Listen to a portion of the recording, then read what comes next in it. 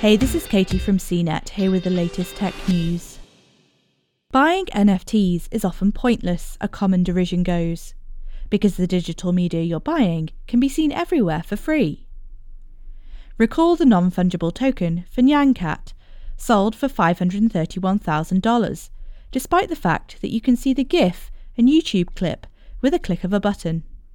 The family of Charlie Bit My Finger fame, is changing that by removing the famous video from YouTube after selling it as an NFT for $761,000.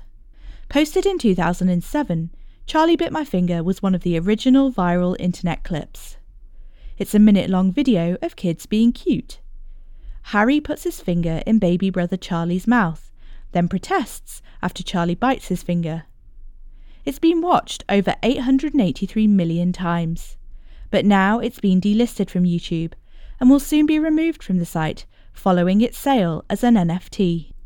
NFTs, or non-fungible tokens, are tokens of ownership minted on blockchains. Blockchains are unchangeable digital ledgers. Essentially, the blockchains act as a public record to show the world that you own Charlie Bit My Finger, Jack Dorsey's first tweet, a 52-minute recording of farts, or whatever digital artifact you choose to buy the NFT for. The auction for Charlie Bit My Finger started at $99,999 and went drastically higher. A bidding war between two users, 3F Music and Meme Master, broke out, and the NFT ultimately sold for $760,999 to 3F Music. Not only will 3F Music be the sole owner of the official clip, they'll also get the opportunity to recreate it. The NFT winner will have the opportunity to create their own parody of the video featuring the original stars, Harry and Charlie, reads a blurb on the auction page.